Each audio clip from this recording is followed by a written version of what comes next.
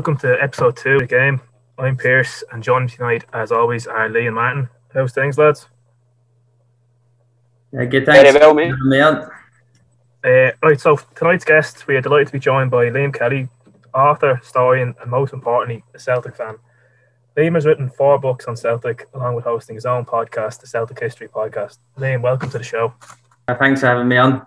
Liam, just for anyone who doesn't know who you are, could you give us a little bit background into yourself and how you became a Celtic fan? Yes, I'm born in Bournemouth, 24, and my connection to Celtic's through my granddad. He's from County Offaly, and he moved over to Surrey for work in the 50s. Through him, my dad kind of supported Celtic, and then I got passed down to me pretty much without any choice. Not that I'm unhappy about that. And then we used to go up quite a lot. Flights from Bournemouth with Ryanair were £30 return for a time in about 2003, 2004. So I used to go to a few games as like 6 or 7 years old. Like the first game I went to was at Anfield for the quarterfinal when I was 6. Oh, that's some fortunate. And then from about 2015, like getting a season ticket then when I could start working and afford to come up on my own.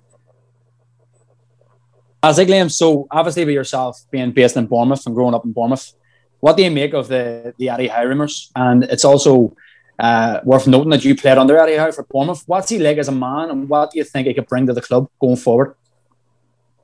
Yeah, so when I played under him was in under 14s. That was around about 2009. I think it was just before he got the first team job at Bournemouth. So he was quite kind of quiet, but at the same time, because he was well liked at Bournemouth as a player, and he was obviously knowledgeable and stuff, he had a lot of respect. It was like in a different kind of way from like kind of Roy Keane type people that get respect maybe through like fear. His was a lot more different. Was just had a lot of time for everybody. From like the first kind of training session that he took with us, he knew everybody's name straight away. Which, although like that's kind of just a small detail, we had so many different coaches coming and going in our age group that a lot of them did forget about you or forget who you were or whatever, and he just knew everyone straight away, so immediately kind of just got everyone settled, got everyone to respect him. And then he just had like his set way of playing. Even back then, straight away changed everything about how we kind of trained. All the pre-season fitness work changed, and then his whole ideas about playing out from the back and that kind of thing completely changed. And then once he went to first team manager, that all stayed throughout all the different age groups and the youth setup as well. So like I would think he'd bring to Celtic a clear kind of style of play. He'd bring a lot of knowledge and experience, obviously from the Premier League, and probably would get more respect and more of a better reaction out of modern day players, because his kind of demeanour, the way he is, that's sort of more suited to the modern game than, say, the types of Neil Lennon's, Roy Keane's, and kind of people are sort of probably a bit outdated nowadays. Is there a general chat in Bournemouth that do you know yourself, rumours go about, especially down in the hometown and stuff? Is there rumours going about that the deal's done? I know it's being reported that the deal's done on social media, but I'm a wee bit worried. The longer it goes on, I'm starting to get the fear. So is there a wee bit of inside knowledge that you could provide us with here? I know a couple of people that are in and around Bournemouth that not necessarily in touch with Eddie Howe right now, but they'd be in touch with people that would know him. And the one thing I've heard constantly is he won't go to Celtic because he won't move away from here. But the thing is, I've tried to say to people, Burnley, although it's nearer in mileage, like Glasgow's actually nearer to, you can fly back in an hour. So I don't see that it's a million miles away, really. And unless he takes like a Brighton, Crystal Palace or Portsmouth, a job like that, then I don't really see how he can ever get another job in football if he won't move away. And say Glasgow seems a lot nicer than Burnley, so all I've heard around here is that he won't move away. It's far away, and the only other ones is people that have been supporting Bournemouth or that have worked at the club say that he'd be a really good manager at Celtic. That they reckon pretty much he'd straight away bring success.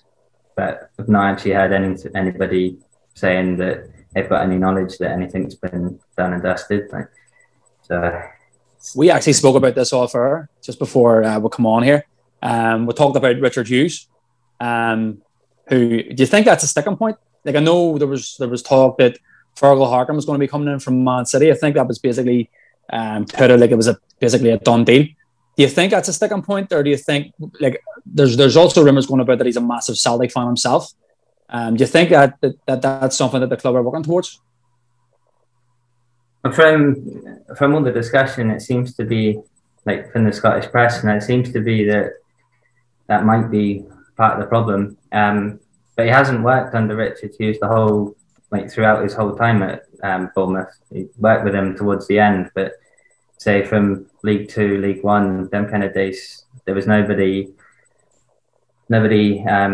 above him as such. He didn't have like a director of football, a technical director or anything. They had a transfer embargo, so they didn't even need anybody to make signings as such. So I don't know. I wouldn't have thought it would be a deal breaker having him or not, but then again, the reports in the papers say otherwise. So, I don't know a huge amount about Richard Hughes, but I would have thought that if he had the chance to get back into management and work at a big club like Celtic, and if it was someone like Fergal Harkin, he seems to have quite similar ideas with the way Man City play. And I wouldn't have thought that something couldn't be arranged between them. Sorry, Liam, just quickly, 2 seconds. Is Mark Burchill down there with Bournemouth? I don't think so. I haven't. He might be, but not as far as I know. I thought I read he was a scout down there, but I could be wrong.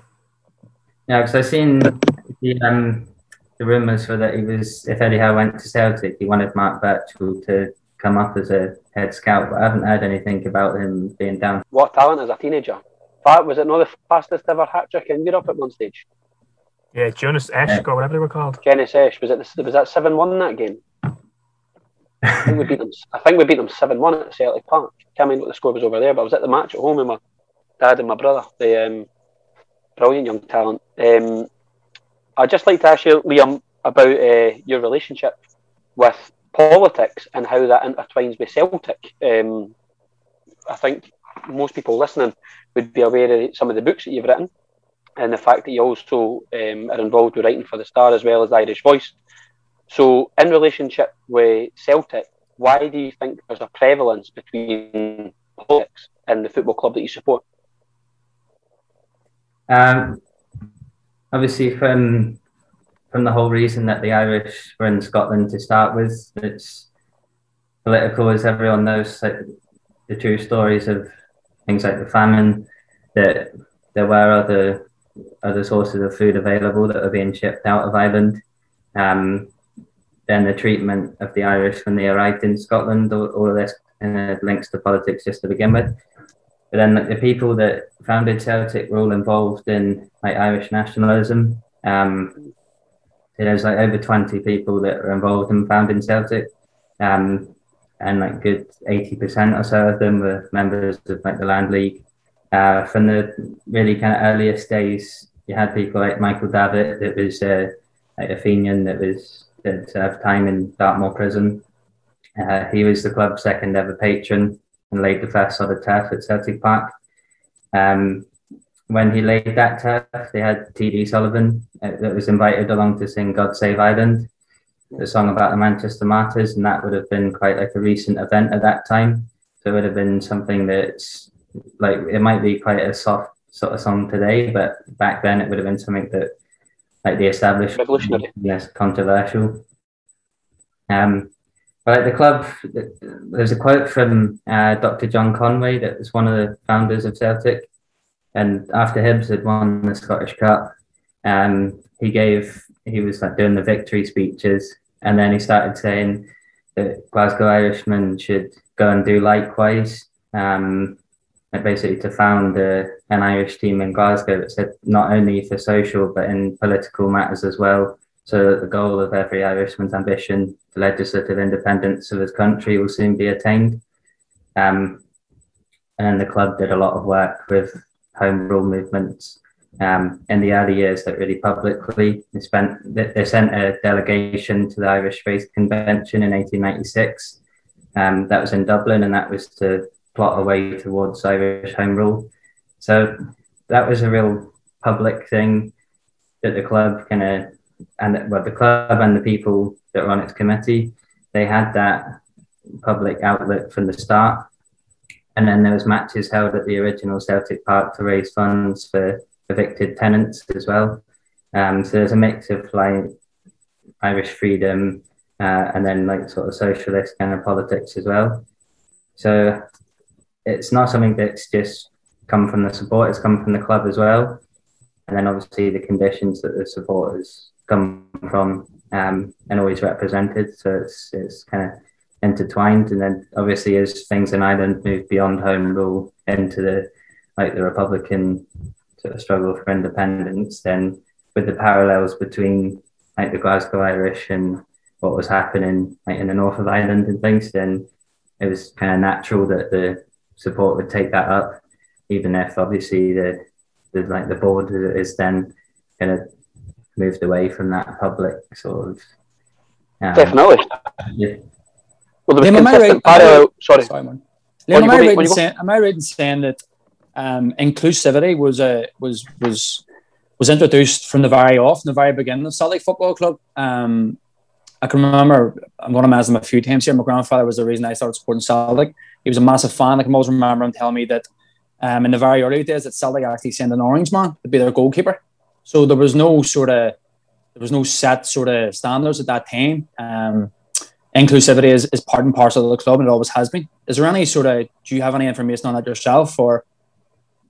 Yeah, so 1890 was the first like non-Catholic or somebody from outside of an Irish background that Celtic signed. They say it was a goalkeeper, and I think his name was Jimmy Bell. But then the following season, we signed the guy that they called the Cowlairs Orangeman. It was Thomas Duff. That was another goalkeeper. But Willie Maley wrote a book in 1938, and there's a quote in there that says, "Much is made about our religion, but since at the second season of the club, we've signed like Jews, Protestants, all different religions basically."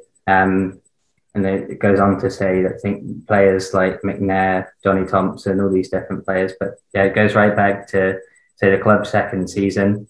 And it wasn't like there was a change of policy in the second season. There just never was a sectarian policy. Just obviously in the first season, you're starting a new club with an Irish kind of identity, then naturally they were going to try and attract players from that tradition to the club. And then say very quickly, they started then signing players and inviting people from like other traditions. So say they had a political identity and an Irish identity, but it was never like exclusive at all. Definitely. That's a fantastic point. And in relation to the modern day view of Celtic, we're going to come on to that in a wee minute and how it ties in with the sort of perception of what Celtic is and its cultural tie to Ireland. But in relation to the start, you were touched on Michael Davitt, and then you also talked about his influence in creating the land leagues. If anyone's ever over in Ireland and they're lucky enough to get up to N26 and they can go and see Mayo, I would advise them to go and see the Michael Davitt Museum. It's not state sponsored, it's free to enter, and it's a fantastic area to sort of immerse yourself and understand the real history of the man, but also his links and connotations with Celtic. But talking about Davitt more specifically, what is your understanding of him and his time within the Irish Republican Brotherhood, but also more prevalently perhaps the creation of the Irish land leagues and why they were so pertinent at the time? Yeah, so he would be I'd say rather than just purely a nationalist, like a flag waving type, he would be someone that believed it was intertwined, similar to James Connolly, that it was intertwined with like social reforms. And say from that period in Irish history, you say with farmers that were having their crops and things taken from them and shipped abroad, and then people that were struggling to pay their rents and families that were just basically struggling to survive. They'd be evicted by the police or the forces and basically just left to starve and left to suffer in poverty. So he kind of stood up against that, creating the land leagues.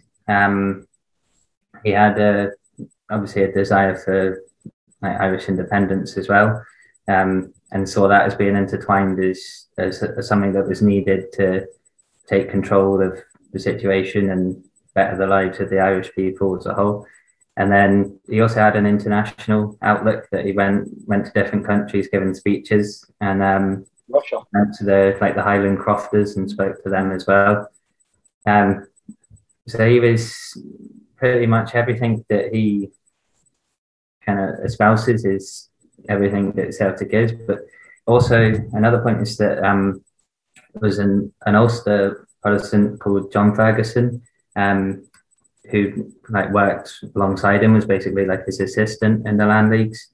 That he moved to Glasgow and set up an Irish land league in Glasgow.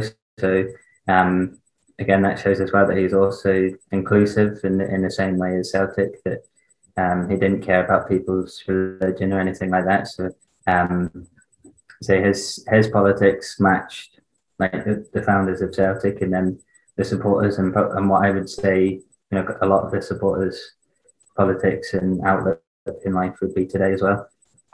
Definitely. That's a fantastic way to tie into the next question, which is in relation directly to your politics. How do you feel that Celtic as a football club has shaped your politics? And the reason we ask that is because I think most people that are familiar with Celtic, say for example, hypothetically, you go abroad or you go into a bar, you meet a Celtic fan, there's a very good chance, very high chance, that you would have some degree of commonality with them out with just Celtic. So you might share the same mindset, you might share the same understanding of politics, be it socialism, republicanism, whatever it may be. How do you think Celtic has played an overt part in shaping your politics? Maybe not necessarily the current custodians, but rather the support, the history, and how it sort of galvanised your mindset and changed your thinking, if you like. I'd say it's.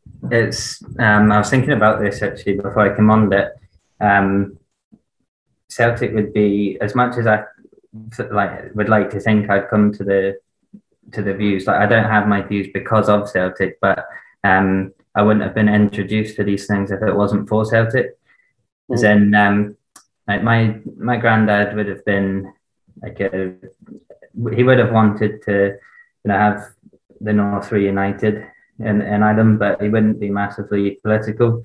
So when I was growing up, Celtic was more just about my Irish culture, that I had a background that through my granddad to Ireland. But then when I was young, it was more just about the football. And then as I got a little bit older and started hearing some of the songs at games, that led me to look into like the situation in Ireland. So I knew like the real basics, but it was only after that I started to see like civil rights abuses, like what republicanism is kind of about, and the way that people were treated and that kind of thing. And then through that, it kind of led to the international different struggles like Palestine and that kind of thing. And so I wouldn't have been aware of any of that had Celtic kind of not had links to Irish republicanism, and then to kind of follow on from that. And then especially all the sort of anti-racist, left-wing sort of element. I say I don't just support it because I'm a Celtic fan, but again, I wouldn't have really been introduced to that type of like way of thinking and things if it wasn't for Celtic. To be honest, I would. So obviously, I wouldn't have been racist or anything like that, but to actually take more of a left-wing stance and to opened my eyes as well to what different governments actually do around the world. And it's quite a funny story. As like a 6 or 7 year old, I remember saying that I wanted to join the army when I was older. Deary me. Off you go, son. Oh. I thought that they were all heroes because that's what we were told in school. And obviously, being that age, it wouldn't be something where your dad would go into huge detail about things, but he'd just kind of say, "Oh, you don't want to do that." And then when I got obviously older and understood, like the main thing for me was Thailand, feeling that I had some connection to it through Granddad, and then looking into all kinds of situations around the world of the oppressed people and like anti-imperialist causes, that kind of thing. But pretty much my whole outlook in life, I would say, was shaped by being a Celtic fan. Outstanding. I think so much of that just ties into what you're saying. So much of that has weight, and I think it means is so much more than one, just a football club, or two, even just about Irish republicanism.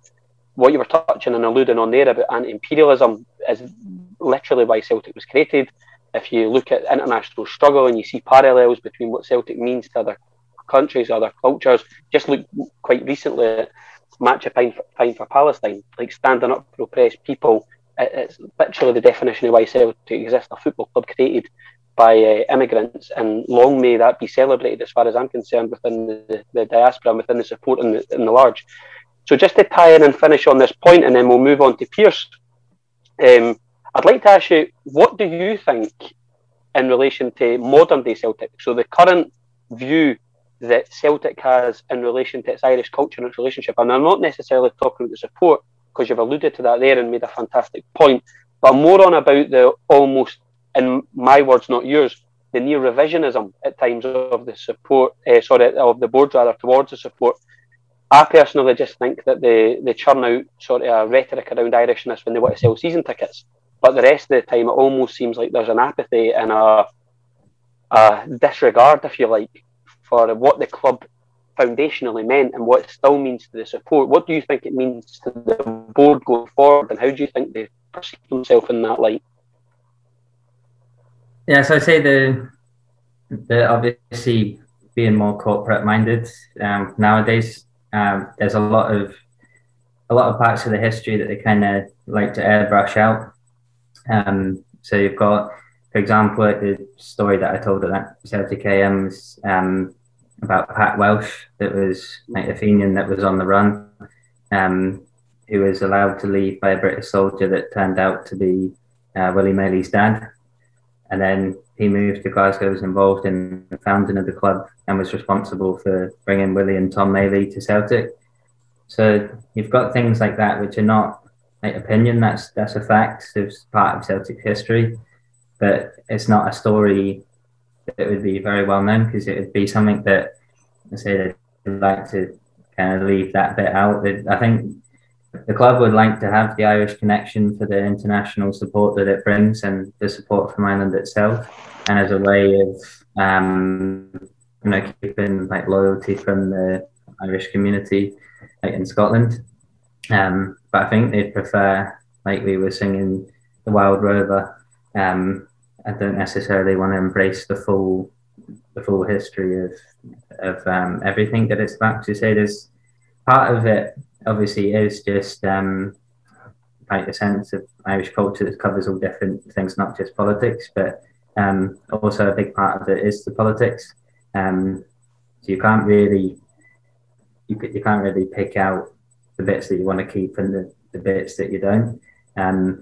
But I think they probably do that because of like sponsorships and financial reasons, that we know that major companies and the media and things like that are not going to look favourably on songs like Boys of the Old Brigade. So they probably would just basically pretend that it's not relevant so that they can get advertising, get sponsorship deals and that kind of thing. But it's always been the case in Scotland, and I notice it so abundantly when I go away in European games. Celtic fans in general are received in a completely different capacity when we go abroad as opposed to when we're at home. the hostility both with police and at times other supporters is absolutely evident. You can look at situations like Lennon being attacked in a dugout, weekly sectarianism. So the club, I think, struggles sometimes between brokering a knowledge of the club's history and struggling to reject it, but also trying to find a bridge with regards to commercialism. But for me, personally, when people make sort of, if you like, cheesy sort of remarks like a club like no other, for me, that should have weight in the sense of what Celtic is. Celtic is, and you can't change the fact that Celtic were created for political means. It was created out of the diaspora to come over to Scotland because of conditions to set up a poor children's dinner table. And as far as the club's concerned, in my personal opinion, we should never lose that connection. So fair play to you for highlighting it through the books that you've written. And that perfectly ties in with Pierce, who's going to talk to you about that. And thanks very much for your contribution for talking to us here. Yeah, God, that was brilliant, Liam. I think I could have listened to that asking these questions. But anyway, the first one I'm going to ask you is, the first book you wrote was Our Stories and Our Songs. Yeah, that's it, yeah. Could you just talk us through maybe the process of why did you write the book and what was it like to write the book? When I was in school, I was quite good at English, but it wasn't really something that I was that interested in. I wasn't really keen at writing. I was more interested in playing football and that kind of thing at that age. And then I just started writing. It was January 2013, so I was 16. I just started writing a little bit about the Celtic support, because I said the supporters were the main kind of reason that I got passionate about Celtic. So I started writing a few bits about the social history of the support and what different fans think Celtic stands for and what it kind of represents. So you had some people that would say, it's a Scottish club. Some people say it's an Irish club, that kind of thing. So I just wanted to highlight the different aspects of Celtic. But I never really intended it to actually become a book. I just started writing a little bit one day, and then I'd got to a point where I'd written too much to leave it. So I'd saved it, left it for a few months, and then one of my school teachers, when I was doing my A-levels, said to me that you can self-publish books now.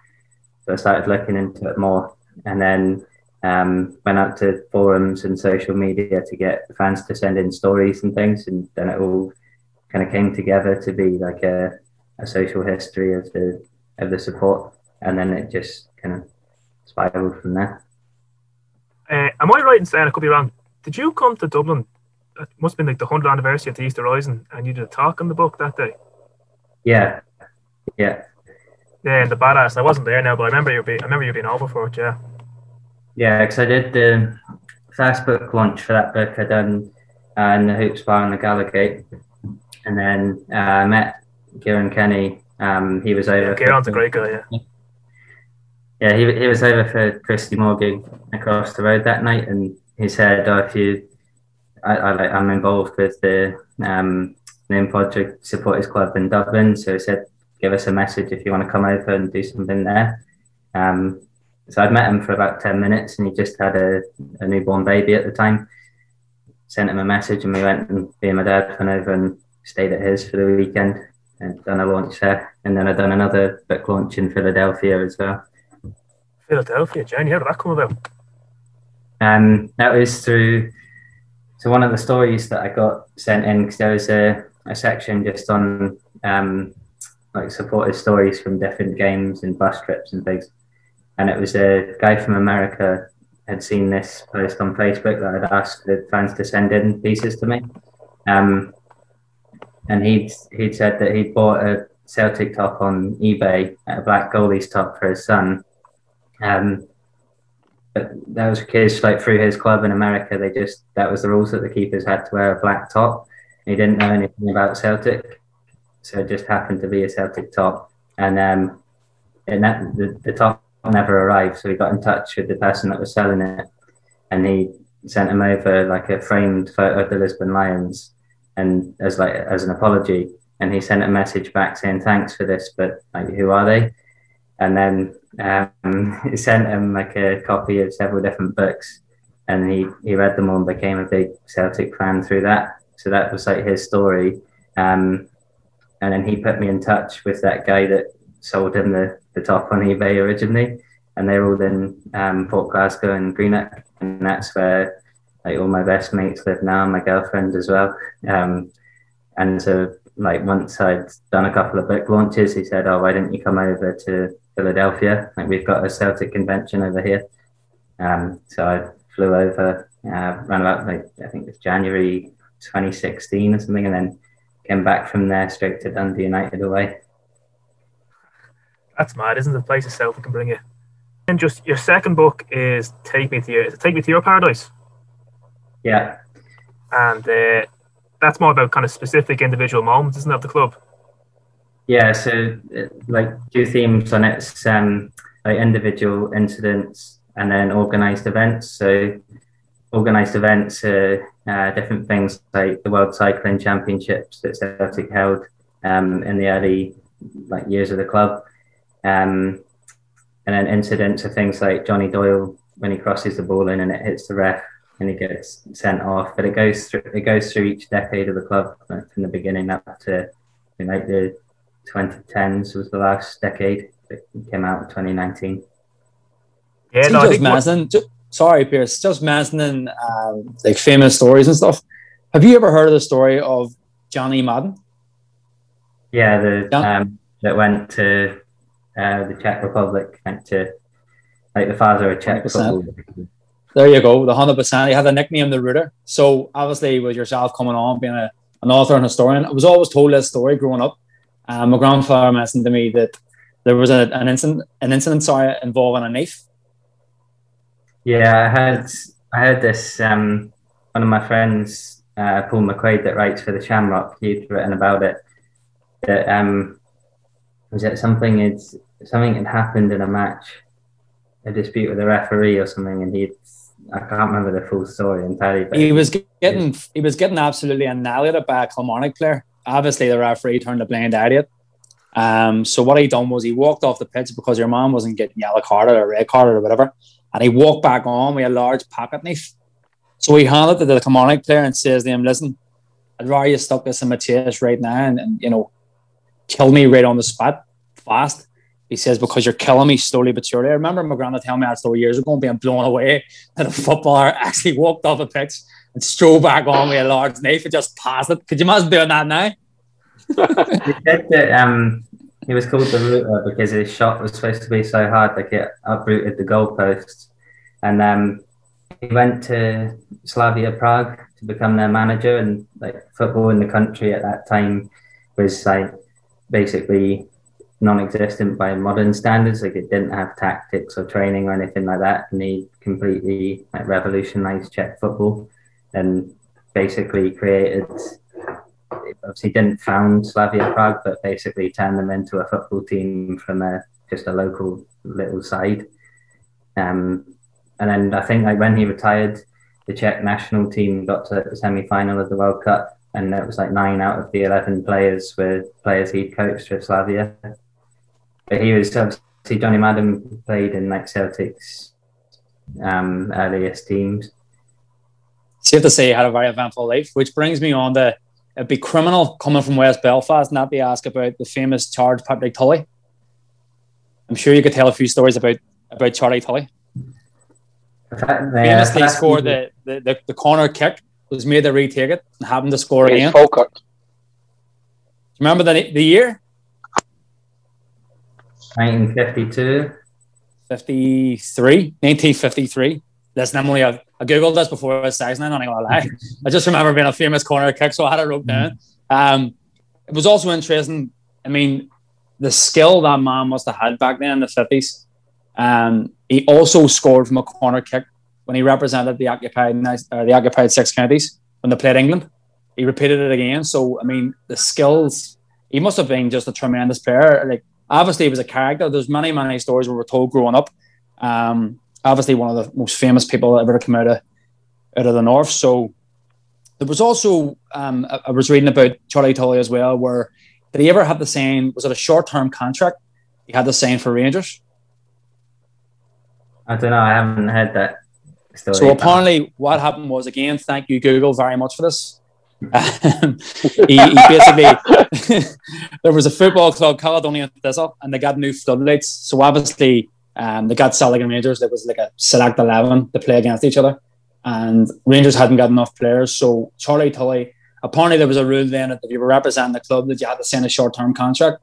So we actually had to play for Rangers. So you can imagine how that went down in West Belfast in the 50s. Didn't go down well. Did you know that Charlie Tully basically brought the Celtic song over to Scotland? But it was Belfast Celtic song first. And 100%. Yeah, it was like a party in the Kenilworth Hotel, and Glenn Daly was there, and he had like a verse that was missing, and Charlie Tully basically he'd heard Charlie Tully singing this song, and I think like the Belfast Celtic version was like, "We don't care if the money's right or wrong, like down the hell we care. We only know there's going to be a show, and the Belfast Celtic will be there." Yes, and so he love it. Took that bit and just changed it slightly. Obviously, he was forced to leave Belfast Celtic with the closure of the club. So he actually joined the club on loan before he obviously joined the Famous. So he went to Cliftonville. I'm not too sure whether he made an appearance or not. Can you name another famous Celtic player who played for Cliftonville, who are based in North Belfast? It's an open floor, by the way, lads. If there's no jump in. Paul George. Is it no Frank McAvenny? Gets it in one. Go ahead, Martino. Take a bow, my man. But he never played, though, did he know? I think he just came for a booze up, mate of a man. Just come over for a second. Went up the Falls Road for a pint in the Rock. He went to Cliftonville, but he did West Ham, Celtic, and who was the other team he was in Scotland? Was it St Mirren? He played for Falkirk at the end as well. Falkirk. Who was it in that? There was a good St Mirren team, and I think that was it Hanson and all that sort of stuff that played in that St Mirren team. I think they had a tidy team for a wee while. He played at Clifton. Well, went to sign for Cliftonville anyway. Yeah, sorry, actually, it's funny. I think Lee must have been reading my mind talking about Czech Republic, because I was about to ask you about Czechoslovakia and Celtic in 1968. Would you be able to talk us through what happened at that time? Yeah, so Celtic were drawn against, if I remember rightly, Ferencváros. We know how that ended up. Yeah, and yeah, so I think it was the first round of the 1968 European Cup. You're drawn against Ferencváros, and at that time, because of there'd been a lot of unrest, like with the Soviets over the Warsaw Pact, and it was part of the Soviets had invaded the Czech Republic, and it was or Czechoslovakia, sorry, and like the Hungarians were part of that invasion. So Bob Kelly that refused to play the game, and eventually forced UEFA to redraw that opening round, because a lot of other teams, including I think it was Aberdeen and a few other Scottish teams, and then other British teams as well, that all kind of got behind Celtic's position of refusing to go there in protest of like what was happening behind the Iron Curtain. And then I'm pretty sure it was either the second or the third round that we ended up getting drawn against Dynamo Kiev anyway, so we had to go back there. But it was just the fact that he took the stance, which it wasn't a straightforward thing that UEFA would just agree to do that. It was quite risky that we could have been thrown out the tournament and been given quite a hefty fine. But it just said that like the actions of the UN had basically been non-existent, and the amount of people that were being slaughtered and that by the Soviet invasions meant that Bob Kelly's quote was something along the lines of "there's things more important than money to Celtic," and they felt that the club had to take a stand, and that they could, by taking a stand, they could raise awareness publicly. It's to say, so we eventually won that sort of campaign that he done on behalf of the club. But then I think later that year, Ferencváros were in the final of the Fairs Cup, because in that year, that was the last year that you could play in both the European Cup and the Fairs Cup, because the Fairs Cup at that time was just for cities that held international trade fairs. And Don Revie was basically saying that he doesn't agree with Celtic. We need to stop mixing politics and football. And it's not to say he disagrees with like their politics and principle, but basically Leeds would be playing the game. So he kind of, after all the good work that Celtic and other clubs had done by joining in, he sort of tried to undermine it at the end. Yeah, I suppose stuff like that is what sets Celtic apart from other clubs, like your average English team. It's probably a question I'll ask yourself, and if the lads want to answer it now, do you think Celtic would make that same decision now if that was to happen? I would say they haven't. Like when we played Beersheva, the Israeli team, obviously the fans did with the Green Brigade waving the Palestinian flags, and then the match the fine for Palestine. But the club itself obviously didn't make any statement about it and kind of moved away from that. Now they don't want to associate with that kind of thing. Because it wouldn't be, if you look at like the major news outlets and a lot of the major companies, they wouldn't be on the side of Palestine. So I think like money kind of rules nowadays. Yeah, I don't think you can ever imagine Peter Lawwell saying there's things more important than money. Nah. Could you imagine Peter Lawwell on the Green Brigade with a Palestinian flag? He might that be night though. That night was unbelievable. I mean, there was threats of arrest and everything that night in the organisation for the group. But also further afield, I think most people that night, even if they didn't sort of overtly support it in the sense of waving a flag, and I think a lot of people could downplay that, like, oh, you only wore a flag. You have to think back to a time when in Ireland it was illegal to fly an Irish tricolour in the 6 counties. So the representation of Ireland and what that cultural tie and what the historical prevalence of what the flag meant to the people of that 6 counties, they could only really show that appreciation when they went to Celtic matches. So for people in Palestine, if you've ever watched any of the videos, and if anyone listening, if you've not, go and watch things like in the Ada refugee camp. There's an Ada Celtic team, and the follow-on for that 174,000, but more importantly, just the absolute overt solidarity and support that gave those people who are literally besieged in an open-air prison was just absolutely enormous. And their pictures resonated all around the world. So what that does, I believe, puts Celtic at the forefront of where it should be. And that's always siding with the people that are oppressed, never with the oppressor. I would just add to that as well, that in the early years, like the founders of Celtic that were obviously on the early committee, they took a public stance against the Boer War, against like the British being involved in South Africa.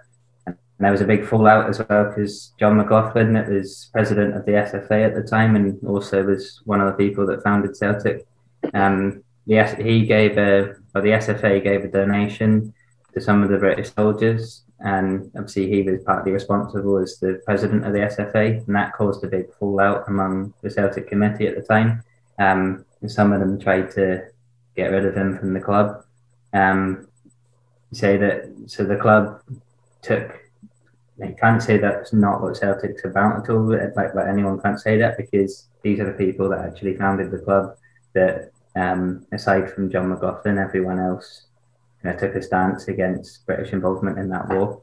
So that was already something that was outside of Ireland. It was an international, they had an international outlook right from the very beginning. Yeah, sorry, just moving on then to your third book. Was that released last year called Walford and the Bold Boys? Yeah. So that one was all about, it had 3 sections. So I wrote this first section, which was about the founding fathers of the club. So it was just a profile on each of the founders' life stories. So I identified 21 people, and there's 3 or 4 other people that some would say they were founders, some wouldn't.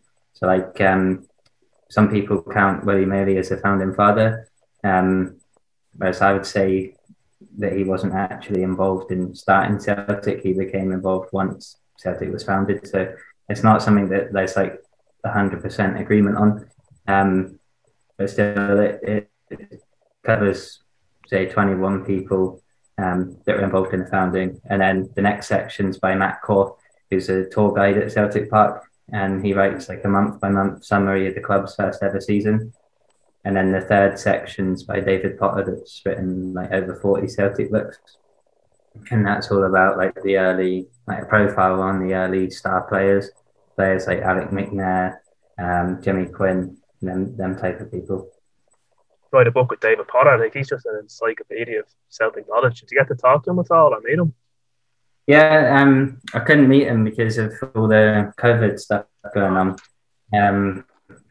So we had to do it all kind of online. So it was published by the Celtic Star, and like the three of us that were involved in that book, we all write for the Celtic Star. So that's how we kind of sort of got put together. And then we started chatting through like online through that.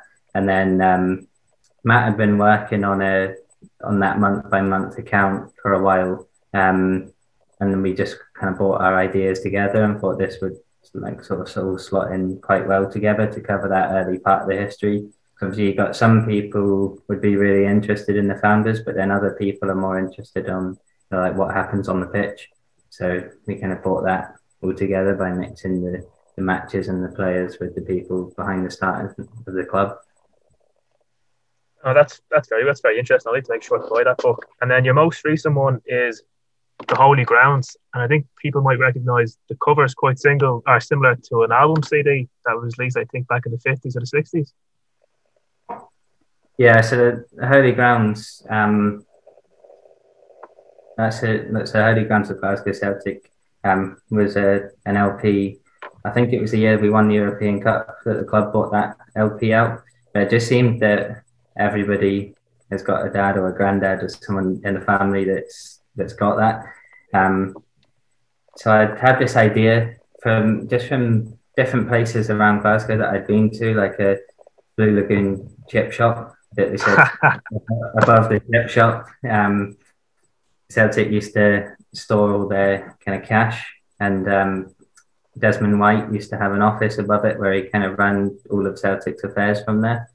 And then I started thinking of all different landmarks. So it's just a guide to sites of interest and landmarks that tell the history of Celtic and like the little known stories through that. So it's a bit of an unusual one. And then so I just thought the Holy Grounds kind of as a title, and then the cover design sort of fitted quite well with what the book was about. It's a very good idea. Would you have any maybe obscure landmarks that people wouldn't know about? I would. I should have had the copy in front of me. I think say that Blue Lagoon was one that people walk past every day. One of my favourite ones. On the Gallagher? No, it's West Nile Street in the city centre. Oh, it's just beside the Premier Inn, is it? I think so. It used to be a big, massive cinema next to it. Oh yeah. Might have knocked that down now. But yeah, another landmark is like Parkhead railway station that closed down in the 60s, but the tunnel's still there. And it's just behind the Lisbon Lions stand. So you see behind like Turnstiles pub, there's like it's gated off, but some people have climbed the gates, and it's a tunnel that goes right under London Road. And it's like a mile long, that tunnel. You say fans used to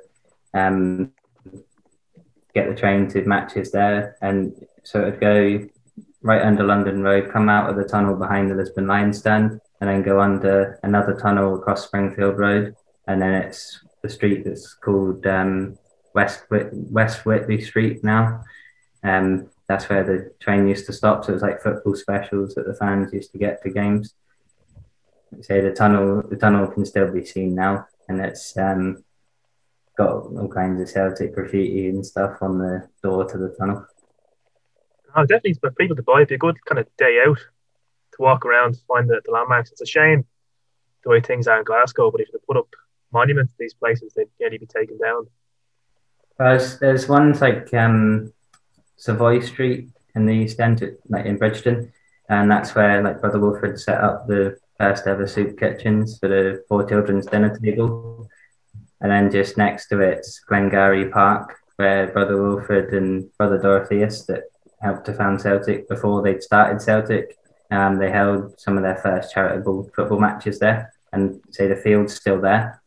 So there's a lot of like places that are really important to like the early years of Celtic. You might be hard pushed to get in and gone in Brixton, like.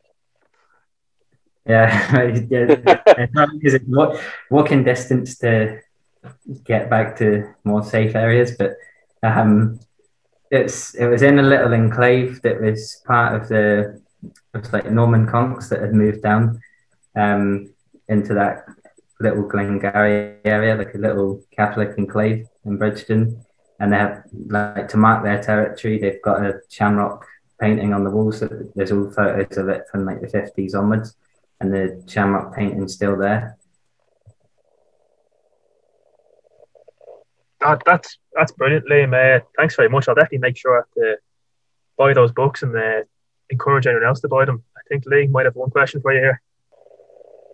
I'd just like to know, Liam, we talked about it last week on the first episode. Obviously, we've got a big cup game coming up.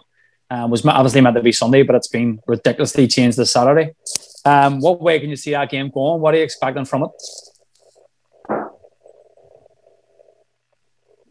I'm always expecting to win, even the way that this season has gone. Still, on paper, I'd still say that we're the better side. Even though obviously we haven't played anywhere near being the better side this season. I'll go for 1-0 Celtic. I think after last week it was a big improvement, and obviously they've already won the league.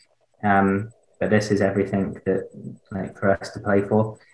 I think surely the players have to be up for this one, and then I still say, like, Cal McGregor, Edouard, Turnbull, El Yunusi on form, James Forrest.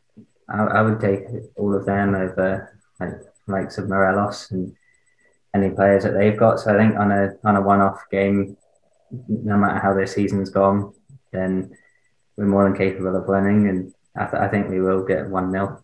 You're like myself, Liam. I predicted a big, massive 1-0 win myself. Yeah. One more than them will do. We'll take anything. We'll take it. I heard you saying that we'll need to score more than one on the first episode the other day, because of the set piece. Obviously, the way that we defend set pieces. That's the worry. But for some reason, I've just got a feeling 1-0. I'll take it 6-1. Get your money on it. You heard it here first. Chuck your lot on it. Hello, lad Brooks. I'd like to put £1,000 on 6-1, please. Listen, we'll just finish up here, mate. We're going to do a wee feature with each individual that we get on. And thanks again for your time. It's really, really appreciative, and it's also very insightful. Hopefully, the guys that listen to it and girls really enjoyed it. We'll finish with 3 wee questions. I'm going to ask you 3 questions and then just a short explanation afterwards. First off, your favourite Celtic player and why? What, as in favourite Celtic player ever, or like from the current team? Ever. Well, obviously it would have been Larsson because I grew up with that team, but so I'll not say him because that's obvious. So I'll go. Once he left, it would have been Petrov. I would say in my lifetime of watching Celtic, so really from about 2000 onwards, I reckon he's the best midfielder as an all-rounder, because he could do the defensive side and score loads of goals, and obviously he was part of like a top team going to Seville. There's players like Wanyama that were really good players, but he's more like defensive. And then you've got players like Rogic, obviously, that are good at attacking wise but can't do the defensive side. But say Petrov could just do everything. Answer. The quintessential box to box. It's quite crazy because if he was at Celtic now, he probably wouldn't have got the time he was first afforded when he came to Celtic to bed in, because he really struggled in his first sort of 6 months to a year. But what a player he turned out to be. Second one's a wee bit of a curveball for you here, mate. Who is your most iconic revolutionary figure and why? Well, the obvious one that you mentioned earlier, say Bobby Sands, because of the fact that he transformed like the whole movement at that time transformed it to being kind of heavily involved in politics as well as on the military front. But he also went from like being able to carry out operations and that kind of thing to then being able to show that he could suffer as well for it. And that transformed a lot of people's mindsets, particularly like in the Free State, where people maybe weren't always as aware, if they didn't come from a Republican family, that they would see maybe these people that were described as terrorists and that kind of thing. Actually, they're willing to go on hunger strike and go 60 odd days to starve to death for it. But it's not just that. So it's the quotes that he left behind and the poetry and things and the songs. So like one of the favorite quotes of his from his "Our revenge will be the laughter of our children," because so you can see that in a coming today that the advances that the Republican nationalist community over there have got now with being able to go to university, having their civil rights at the end of the Orange State, and then I can see in the next 10 to 15 years a border poll being held that will get the final end goal done. Obviously of the United Ireland, but after his generation and the ones that went before them, after all their suffering and everything that he went through, that quote in particular just stands out. With now the next generation can look forward to a united Ireland and civil rights without any fears really of a return to war. I know it's obviously seen in the last kind of week or so that there's been a bit of unrest, but say that hopefully that kind of thing will dissipate eventually once everything's once the border poll happens, and then they can hopefully go towards reconciliation in time and basically show that he kind of stood up to fight when there was no other option. Then he went through suffering himself. The movement kind of advanced politically, and then he's created a better future for the children ahead, and that's the kind of message that the young people have now, that the revenge is the laughter of the children rather than what they've had to go through in the past. Absolutely, what an answer and what a man. The utterly iconic. I could talk to you about him all night, but we'll go on to the next question. Your favourite ever game and why? Favourite ever game, Lazio away, because my dad took me to my best ever Celtic game at Anfield. It was the 2003 the UEFA Cup quarter-final. So that was the first European away game that my dad had gone to. Since then, like when I started going on my own, I've been to Munich, Leipzig, Athens, just got beat every time. And then I said to my dad, as soon as the draw was made, do you want to come to Rome?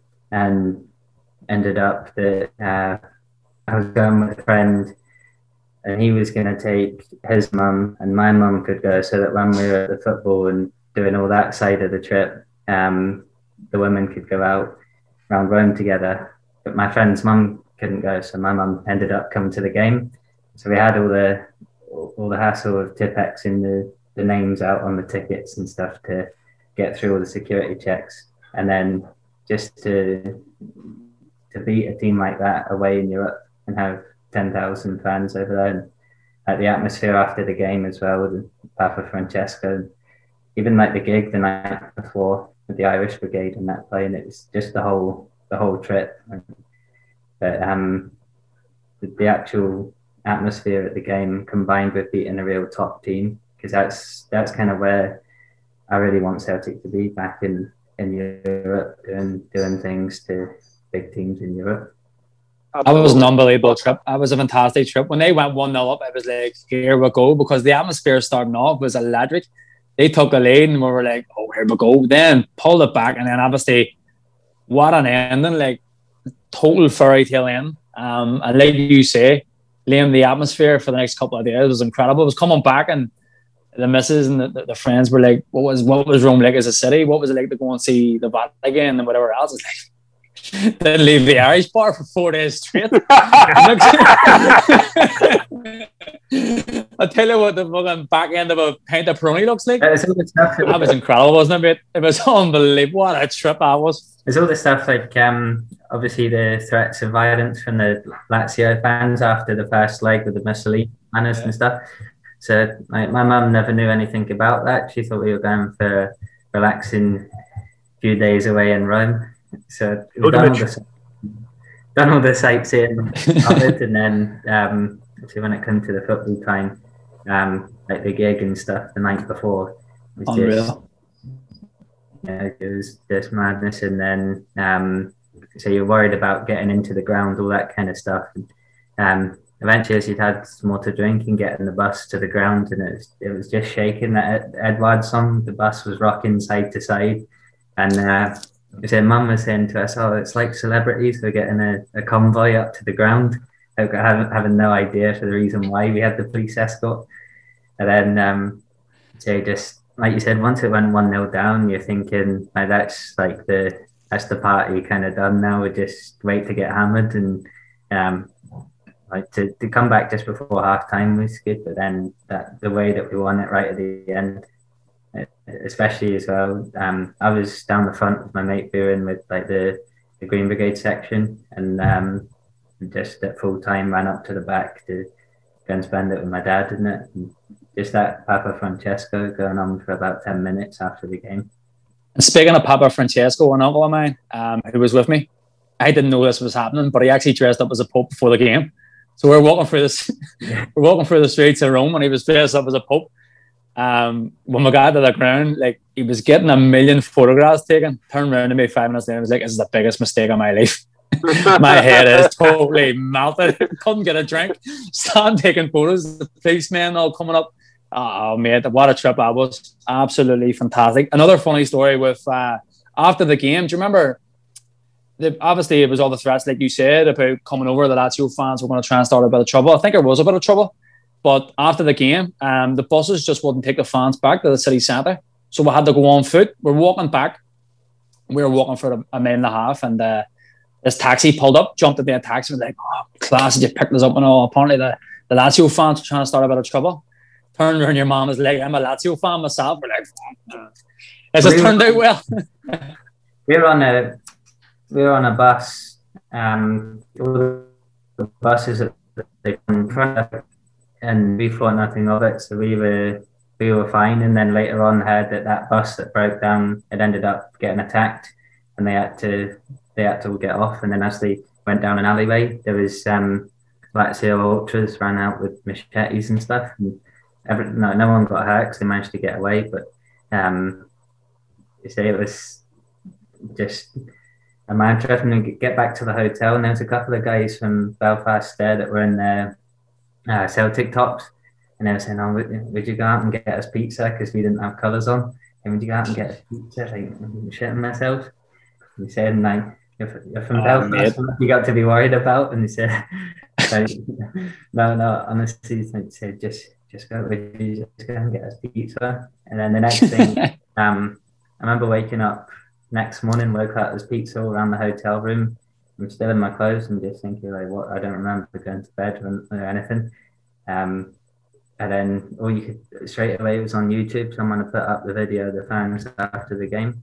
And then we got a bus all around the city, like a sightseeing bus, and got to the Vatican. And all you could hear was loads of Celtic fans just stood outside, like outside the Vatican, just singing Papa Francesco, and you couldn't get out of bed for the next 3 months. I wouldn't know, mate. I was still in the bar. Yeah. We got a great trip. Drank loads of Peroni, and got an unbelievable win against Lazio. Hard to beat. Listen, Liam, thanks very much for coming on. It really is much appreciated. Fantastic podcast. I think I speak for all of us that we really enjoyed it. Absolutely superb. You're a wealth of knowledge, and we really appreciate your time. So thanks so much for coming on. Just to wrap up here, we've got some incredible guests coming on. I won't give you too many spoilers. I will indeed tell you our next guest is going to be I would describe him as a musical super G, the man himself from Shubin. And then after that, it's an absolute belter, but we won't quite go into it and talk it maybe on the Twitter. Follow us on the page at PatriotGame1888 and keep tabs on our movements. We're going to have some incredible guests on and keep talking all things Celtic and more. Liam, thanks so much again, really much appreciated. And enjoy the Scottish Cup game. Thanks a lot for having me on. I enjoy anything about Celtic's history and politics. And hopefully Eddie Howe being announced soon. Top man, superb. Thanks again. Right, thank you.